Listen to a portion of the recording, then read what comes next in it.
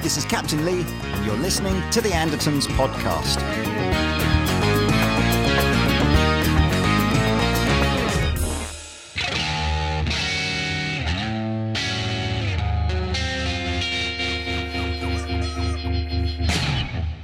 Hey guys, welcome to another episode of Andertons TV, and today I have some musical royalty with me. I'm so pleased to be able to have Marcus Miller in our studio. We've had a very nice lunch. Sure did. Regaled us with stories of growing up and some of the incredible musicians that you've played with. Mm-hmm. But as is always the way in these kind of interviews, I think it's always good fun to kind of talk about where you grew up and what it was that sort of you think, you know, moments from your childhood that you can go, yeah, they were the moments that made me want to go on this musical crazy journey. I'm from born in Brooklyn, New York, and my father played the organ in church and the piano, and it was an African Orthodox Episcopal church, which was actually started by Marcus Garvey. Mm-hmm. It was a West Indian-based Episcopal church. So it was hymns. My father played the pipe organ with the pipes and the stops and the double keyboards and the pedals and all that. So it was a very musical family, my father's. All of his sisters were singers. His cousins were musicians. He actually had a cousin named Wynton Kelly, who was a really famous jazz piano player, played with Miles Davis in the late 50s, early 60s, played with Wes Montgomery. So music was like just a normal, regular part of our lives, my younger brother and me. And we didn't think much of it. It's just like we assumed that everybody, you know, went to church on Sunday and then went to the basement of the church to perform for each other, because it was kind of a family church. My father's father was the minister of the church, so it was kind of like a very family-oriented thing. And after the services, we go downstairs, and this aunt would sing for the family. It was a big family, or this uncle would perform for the family. Eventually, I started having to perform for the family. I played clarinet by this time, you know, maybe 10 or 11 years old. I've never been as freaked out and nervous playing for an audience as I was playing for my own family, because, you know, it was a high level of musicianship going on in the family. Anyway, you know, my father was playing piano, so of course he gave my brother and I some basic lessons on piano, and actually it got a little bit more serious. But I mean, having your father teach you is like an intense thing, you know, because he's like, come on, man, you got to get this, you know, because for him it was just like walking, you know what I mean? I'm going like, for example, he said, okay, 3-4 times. 1, 2, 3, 1, 2. So I said, okay, I got it, Dad. 1, 2, 3. 1, 2, 3. 1. I kept putting that funky in the middle of it. So it was actually being 4-4, you know, I was only counting up to 3. He's like pulling his hair out. But it was good. It was, you know, it was a part of life. We moved to Queens, which is only about 20-30 minutes from Brooklyn, when I was 10. And at that same time, Michael Jackson and his brothers hit the scene. Right. And we were like, whoa, who are these kids? You know, Michael was 10. His brother Jermaine was 14 or something like that. You know what I mean? And I was like, I don't know, man. I didn't know that you could be a professional at that age. You know, I knew music was cool, but I didn't know it was like that cool, you know, because these guys were like incredible. They were so talented. And the music behind them was done by the famous Motown musicians. So everything about it was cool. And I decided I really want to get a little bit more serious about this music thing. So a friend of mine got a bass guitar. I was about to say, so you're still playing clarinet at this time, Still playing right? Clarinet, man. Can't find a way in. No, with the clarinet. Not many big clarinet bits in Jackson 5 stuff. But a friend of mine got a bass guitar for Christmas. He lived just in the same building as I did. And I ended up visiting him like all the time, playing his bass, and eventually convinced my mom to let me get one myself. But we're talking like 1972, 1973. The bass guitar in black music in America was killing. It was like the center of the music. The drums were still being mic'd, stereo mics, you know what I mean? So they would just like sound like a drum set, not like the music you hear today, you know. And the bass was the thing that carried the whole bottom of the music, you know. James Jamerson playing bass, so I started playing the bass lines of James Jamerson. I thought it was Michael's older brother Jermaine playing the bass on all those records, because Motown, they didn't really list the names of the musicians who were playing on the records. So I'm going, man, Jermaine Jackson, man, he's bad, man. He's 14 years old, man, playing all that bass. So I figured that's the bar, you know what I mean? So I'm practicing. I found out later it wasn't Jermaine. Although on the live gigs, it was Jermaine, you know, singing, doing his steps, you know, and playing the bass. Anyway, Jamerson, and then Larry Graham. You know, all the young bass players in my neighborhood, we heard Larry Graham, and it got to the point where you didn't get any respect unless you could play like that, you know what I mean? And Larry was killing it. Larry had just left Sly and the Family Stone, and he put together his own group called Graham Central Station, and man, they had some bad stuff, man. Any bass player who wants to get into that style, man, check out, it's the self-titled album, Graham Central Station, and man, it's killing. Were you old enough to go and see any of these bands at the time, or is it just stuff you're hearing on the radio? You hope maybe they came on Soul Train on Saturday morning, you know what I mean? Because no, I wasn't old enough to see any of these bands, so it was all records. Yeah. And that whole era, unlike now, that whole era was all about records in your ears, right? It's crazy, man. Today, so many people can play well. They've got facility. They know how to do it. They know, you know, the proper position. We didn't know any of that because we were only working with ears. There's no videos.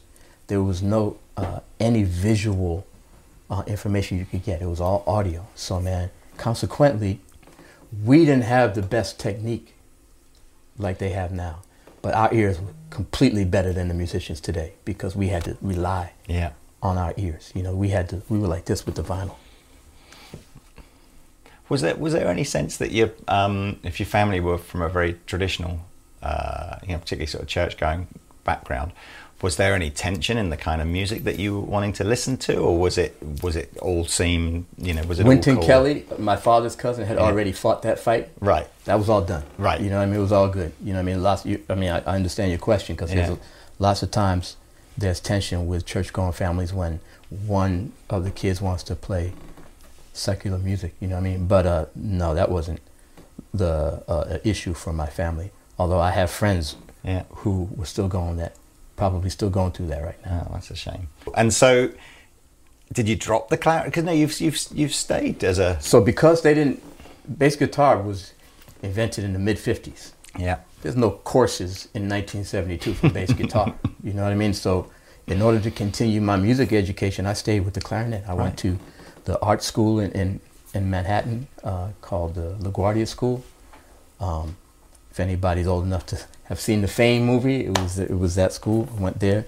My dad had gone there when he was a kid. So and I used my clarinet as my entry. I took my audition playing Mozart's clarinet concerto, and played clarinet all through high school and college. But I played bass on the side. So I was learning like music theory and all the kind of, you know, how to read music and all that in school, and then I was learning all the other stuff in the street, playing in dance bands and all stuff. Was the clarinet your sort of gateway into jazz then? Because I can't think of the clarinet, you know, apart from classical music, I can't really think of a... Yeah, no, the clarinet for me was straight classical. Right. But what happened was I got into jazz when I was in high school. A gentleman named Kenny Washington, who was my classmate, introduced me to jazz, and it was that one little era in jazz where they were using bass guitars. Yeah. Bass guitar was like the instrument that you used to be contemporary. So Sonny Rollins had an electric bass player named Bob Cranshaw, you know. Herbie Hancock was using electric bass, you know. Miles was using electric bass. So electric bass was really in style even for jazz. Yeah. So it didn't occur to me that the bass guitar was an inappropriate instrument for jazz. And the Jaco Pastorius came around and Stanley Clarke. So, you know, I just played jazz on the bass guitar. I was doing bebop gigs with the old bebop musicians in Manhattan, and they look at me funny when I walked in there with the bass guitar, you know. But I figure as long as I'm swinging, you know, they'll accept what I'm doing, you know. So that's how that worked. Tell us the story. You had another friend at college that went on to be a pretty successful drummer as well. So. Oh yeah, well in high school, Omar Hakim was my classmate, you know, and this dude was so good in high school. You know what I mean? I never heard a drummer play like he played exactly like he plays now in high school. Now I know that's not true. I'm sure he's better, but to my ears, which weren't that sophisticated in high school, he may as well been playing like he plays now. You know what I mean? And he was connected, he was tied in, he knew all the musicians in our area. I knew only the guys in my little kind of couple of blocks area at that time. And Omar, who was from the same neighborhood, it's called Jamaica, Queens. He knew all the guys in Jamaica, and he introduced me to guys who are still my lifelong friends. You know, these musicians who were like so talented. There's a trumpet player named Tom Brown, piano player Bernard Wright, Donald Blackman, Alvin Fleitz. It was really an incredible community of musicians right in that era, like the late 70s.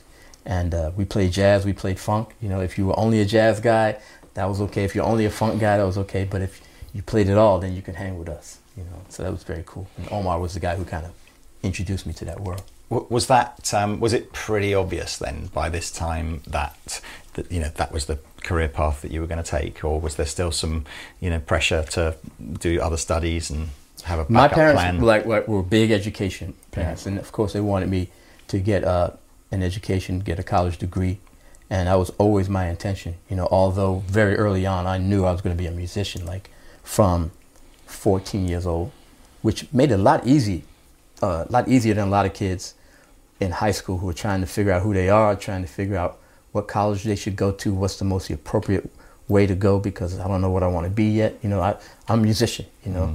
I actually was going to go to the conservatory on clarinet. And during that summer before the conservatory, I said, maybe that's not the best idea, you know. I had an afro, I had bell-bottom pants and high-heeled shoes, and the classical clarinet, it just didn't look right. Yeah, you'd have been standing out in some symphony orchestra somewhere, wouldn't you? Trying to audition, hoping they had behind the curtain auditions, so they wouldn't like go, oh, okay, that don't look right, you know. But I think you made the right decision. Yeah, but knowing that you're a musician, it took a lot of stress out. You know what I mean? Of like all those choices. Yeah. But I was gonna go get a music education degree. You know what I mean? That way, if music didn't work, I'm still gonna stay in music. You know, my dad was a musician. It wasn't that difficult. But man, Lenny White asked me. Lenny White, who's also from Jamaica, Queens. Yeah. Lenny White's the drummer who played with Chick Corea and Return to Forever. He's an incredible musician, and he had just left Chick Corea and Return to Forever, and invited me to go on tour with him. And I was in my first year of college, and I was like, man, and my dad's not gonna go for this, you know. So I convinced my dad to let me take one semester, a half a year off, and go on the road with Lenny White, you know, which was like, it was like for me, like at 17, it was like going to summer camp, you know what I mean? Just traveling in the station wagon from town to town and playing fusion music, you know, all these notes.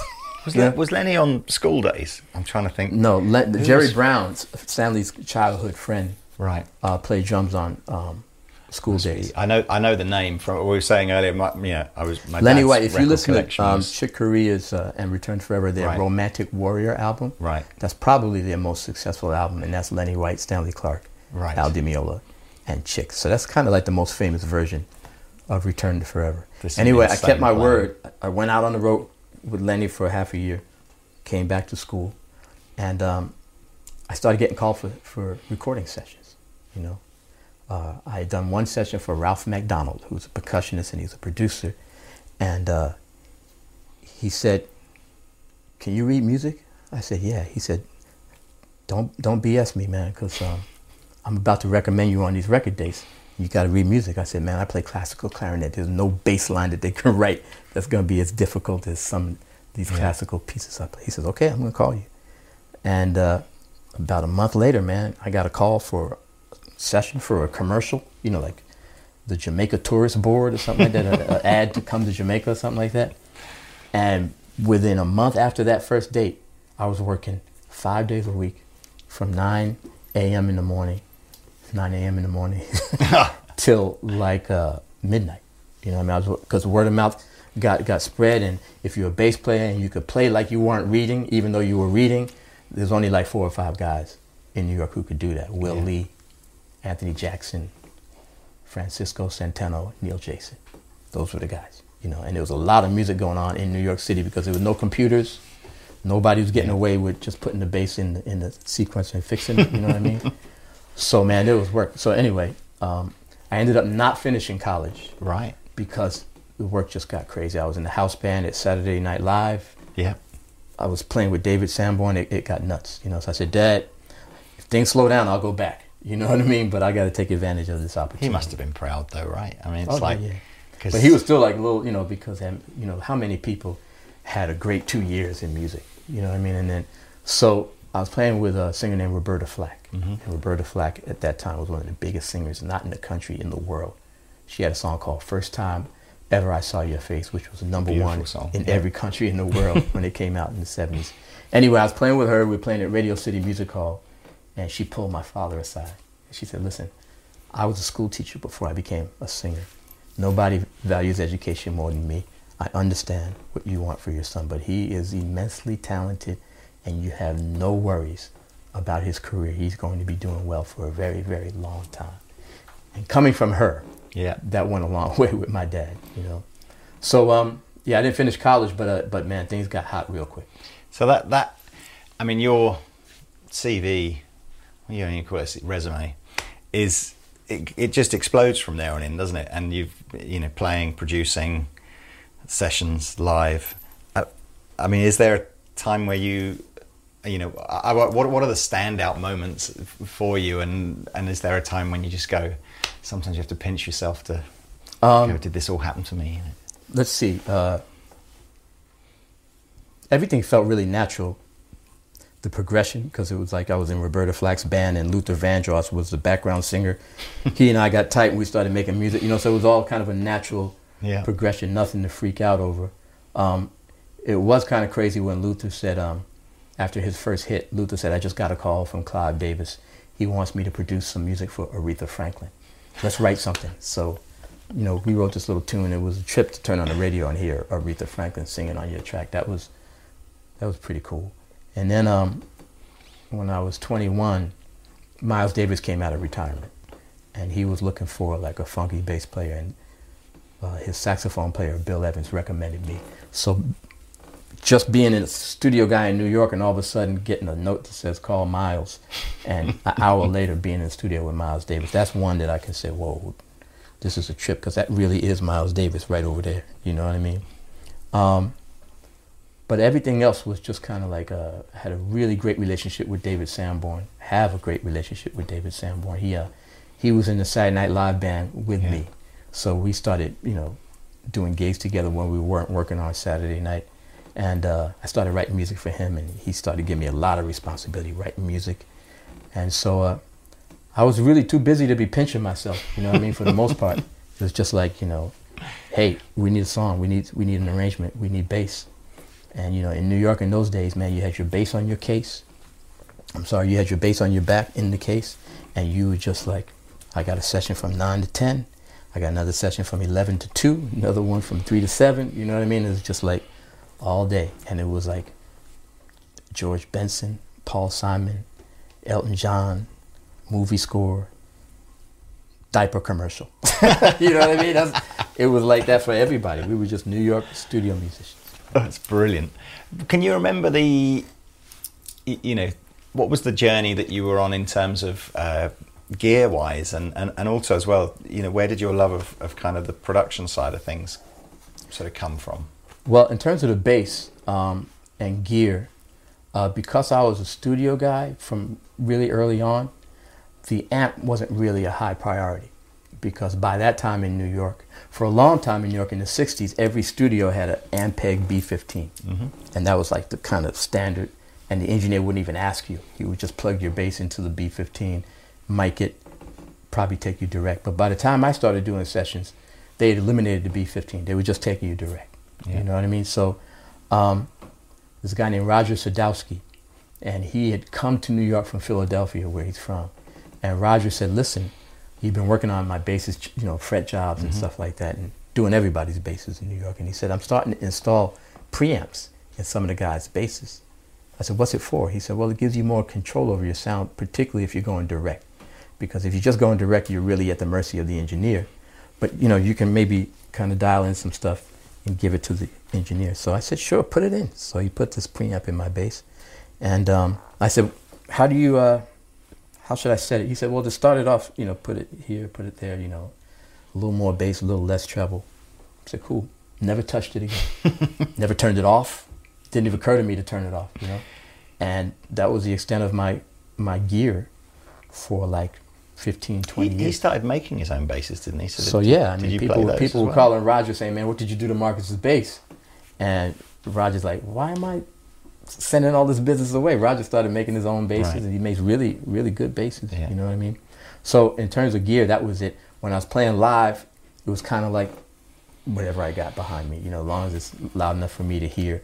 Because we were doing big places, you know, and I think a lot of young bass players don't realize that if you're playing a big place, the audience is not hearing your amp, the audience is hearing the big, humongous speakers on the side of the stage, and the amp is just for you and the musicians in your immediate area to hear you. So whatever was back there was cool, you know. And it was like that for a while. I was playing with Miles, I played with David Sanborn, did gigs with Luther Vandross, but I wasn't doing a whole lot of live gigs because I was in the studio. What happened was I was writing music for guys like Luther and David Sanborn and Miles Davis, and they started inviting me to the mix. And they said, look, you wrote it, you arranged it, come to the mix to make sure this thing comes out the way it's supposed to. And from that point, the next time they say, hey, we need you to produce. You know, so it's a very natural progression. I ended up producing David Sanborn, co-producing with Luther Vandross, helping him put his records together, and the Miles stuff, co-producing with Tommy LaPuma. And to me, there was not much difference. It was just like you wrote the song, you played the instruments, you're helping to mix it, you know. Okay, well, why don't you start like giving your opinion earlier on in the process, you know what I mean, than at the mix. So that's how I got into the producing thing. Have you enjoyed the way production methods have changed over the last 25 years or so, or do you sort of hark back to also always positives and negatives, you know, like you'd have I remember a couple of sessions, man, with Luther Vandross where we're playing, me, Yogi Horton on drums, Doc Powell on the guitar, and Nat Adderley over there on the piano, and Luther behind the microphone, baffled, and we're just playing, and it's just like you could just feel us operating as one mechanism, you know what I mean? Like, oh man, I think we found it, you know what I mean? I think we got it right here. And then one time Luther even said, keep it right there, keep it right there. He's talking to us. People think he's talking to his girlfriend or something like that. No, he's telling us, man, we got this groove, you know? And then he didn't mute the mic for the mix, he left it in there, and it sounds beautiful. But the point I'm making is that, man, just coming up on something together where, you know, Luther sang something and Doc would play a little fill-in and I drop something in there, you know, all together. There's no feeling like that. So when we started adding instruments in separately, you know, when the technology allows you to do the drums, the drum machine, and then have somebody add stuff, you lost a little something, you know. On the other hand, you know, sometimes we couldn't find it, you know what I mean? Sometimes the song started off right and then we lost it, you know. Now with sampling, it's just be like, hey, take those 4 bars that y'all started with and loop it, and you'll have a good feeling throughout the song. You couldn't get a funky record back in the day without a funky drummer. Not everybody had access to a funky drummer or a funky bass player. So consequently, there's only a few places where you could get the real funk, you know. Then all of a sudden, people began to sample stuff. People began to take a Bernard Purdy or a Zigaboo or whoever the funky drummer they liked, they could sample it. And so everybody had access to the same thing. So it kind of took the exclusivity of what could be done because you have a certain talent. It took that away. So that's a positive and a negative. Have you been sampled? Yeah, I've been sampled, but I was kind of like... Does it bother you? No, I kind of got onto it, you know what I mean? Right. Like Eric Persing. Eric Persing is the guy behind Spectrasonics. Mm-hmm. Spectrasonics is one of the biggest sampling library companies in the world. And he took me to lunch early 90s. He said, this is where it's going. Sampling. Keyboard players have access to everything. I want to sample your bass. You, Abe Laboriel, and John Patitucci. And I'm going, really? Is this going to work? Am I going to lose work? Yeah. He said, man, if they need you, they need you. There's no sample that can do it, you know? And so I said, let's do it. You know, I played every note on the bass as long as it would ring. Halfway through, I wanted to quit because it's the most boring thing ever, right? Boom. And he wanted 3 velocities. So I had to play each note 3 times with different velocities. I wanted to pull my hair out. Anyway, got through it, and it was like really tremendously successful sample CD. One of the first ones called Bass Legends. And so, man, look, I'm writing music. I'm trying to get a tune finished to send to somebody. Rather than stop what I'm doing and go find my bass and tune it up, I call up the Marcus Miller Bass Legends and use it myself. You know what I mean? So it's convenient, you know what I mean? And it didn't bother me. I had moved away from doing sessions by that time anyway, Right. you know, so it was cool. So, and what was it when, sorry, at what point was it that you decided you wanted to start doing your own, you know, put your own band together, maybe not be the sideman? Miles died. Right. And who are you going to play with after you play with Miles Davis? You know what I That's mean? a fair point. Where are you going to go? You know what I mean? So I said, right when he passed, I was like, I guess it's time for me to start doing stuff on my own, you know? So if you hear my first record after he passed, you can hear the sounds and the compositional style that I had been using with him, you know what I mean? That I had kind of come up with for him. And that was how I got into it, you know? Is that the pinnacle still for you in terms of your ability to play on records? Is it Miles Davis he'll always go down as, you know, I can imagine lots of musicians would probably. Oh yeah, but you know, the stuff we did for Luther, I'm equally Right. proud of. You know, stuff we've done for David Sanborn, you know, and Aretha and Shaka Khan, you know. But you know, in that realm of improvisational kind of the lineage of Miles Davis, that's absolutely a big thing in my life, you know. I can imagine. I mean, we're obviously your career. You know, we've only talked about even just a small number of the artists that you've worked with. It is a phenomenal career, big back catalogue of work. But I kind of want to jump a little bit further forward in the sense of just sort of going. So you know, there must be some inner, I don't know, engineer, tinkerer inside you that's kind of like, I want to know more about how bass guitars and bass amplifiers and speakers and stuff work. And I see you've got your own pedal with the Rodenberg. So was that always bubbling along underneath, or was that something that later in your career you started to take an interest in? Later in the career, because for me, early on, I was like, all those guys who fool around with knobs and basses and changing basses for every song, it's just a waste of time. You know, it doesn't make them play any better. You know what I mean? That's probably not completely true, but that's where I was at. You know, and in New York, you know, in LA, the session musicians, they had cartage guys. They had guys with vans who would take their whatever they wanted from one studio to the other, and all the studios were on the ground floor. So the cartage guys would just pull up to the door and bring. In New York, you couldn't do that. You know, first of all, the cartage guy would never get out of traffic, and then he'd have to go up to the 33rd floor where the studio was. So consequently, New York studio musicians, you found a bass that could do everything. You found one bass that's going to get you through everything you need. So most of the guys carried a Fender Jazz bass. Some carried a Precision. And that was it. Mm-hmm. You know, first of all, there weren't that many available like there are today. But still, you carried a bass. You know, I knew that I could basically get through everything I needed to get through between the technique and the bass pickups. When I started kind of slowing down and thinking about what I've been doing and listening to the sound, that's when I started really starting to pay attention to what was going on. The strings, you know, I started using these DR strings that were really good for me for a while, and Fender made a bass model, you know, like a Marcus Miller model for me, and I started getting into it, and then I fell in with SWR amps. Yep. You know, Steve Robbie, and that was cool, and then I moved to EBS, which is also a great amp, and then settled in with Mark Bass, you know, who blew my mind because I didn't think he could make the kind of amp that I needed, but he really surprised me. And then after the Fender thing, I've been with Fender for 18 years, and these guys from Korea approached me and said, hey man, we can make a bass that's the same quality as your Fender, but we're only going to charge like $400 or $500. We're talking in dollars at the time. I said, yeah, right. And then I played the bass. I said, whoa, man, this is cool. And then I said, oh man, I wonder if this thing had a 60s neck, what it would feel like. I was half talking to myself. Yeah. Next thing I know, they present me with the bass. I said, oh, I got to be more careful about what I say because these guys are serious, you know? Yeah. And, you know, what they presented me with was, look, we want you to maybe get behind this bass that can be for students, because young people, you know, these basses are getting expensive, the quality ones. We want to give kids a bass that, you know, they can start off with, and they don't have to switch as soon as the year's over and they finally learn how to, they finally realize that the bass isn't in tune, you know what I mean? And so I went to Fender, I said, hey, I want to do this little student line, you know what I mean? What do you think? And they go, oh, if you, don't worry about it. We won't even change your contract. Just do it.